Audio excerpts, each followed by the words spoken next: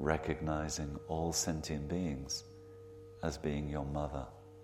If you have problems with your mother, you can think father, grandmother, grandfather. But having a close connection, a caring connection with somebody who nurtured you in your life. And in this life, you had a mother, you had a father. When you were born, you had a mother who gave birth to you.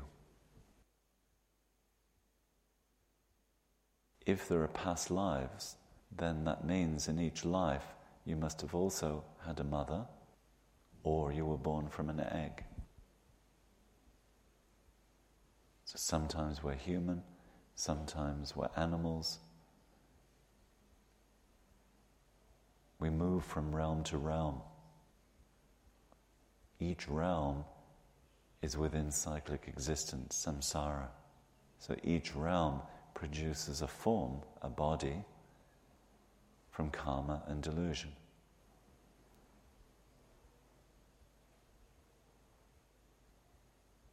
So if you keep going back, you find countless rebirths, therefore countless mothers.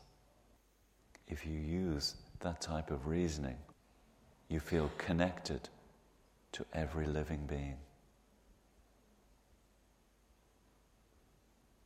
Not just the mother of this life, but caring about all the mothers of every life. So the purpose of this first meditation is to try to get a very strong feeling of connection with every living being. If it's difficult to think every being has been my mother, you can think mother, father, brother, sister, grandfather, grandmother. A strong sense of connection. So in the visualization, you have your mother on the left, your father on your right. If you have a good connection with them, you have strong positive feelings for them. When you think about them, those strong feelings arise.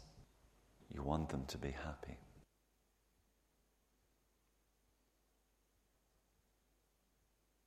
When you think about the friends and family behind you, it's similar.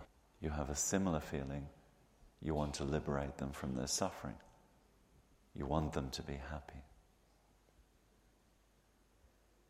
Maybe not quite as intense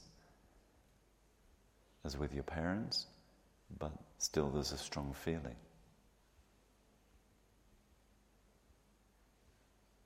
But then what happens when you look at the person in front of you, the irritating person, the difficult person? Do you still feel that person has been connected to you, has been your mother? Do you still feel open?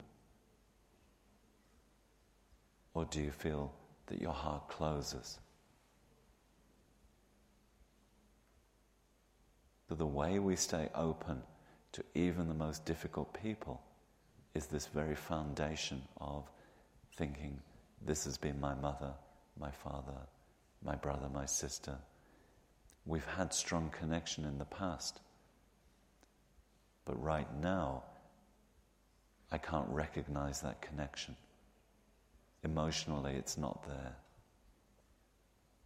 So you have to create the connection through logic, by thinking, I'm connected to every living being.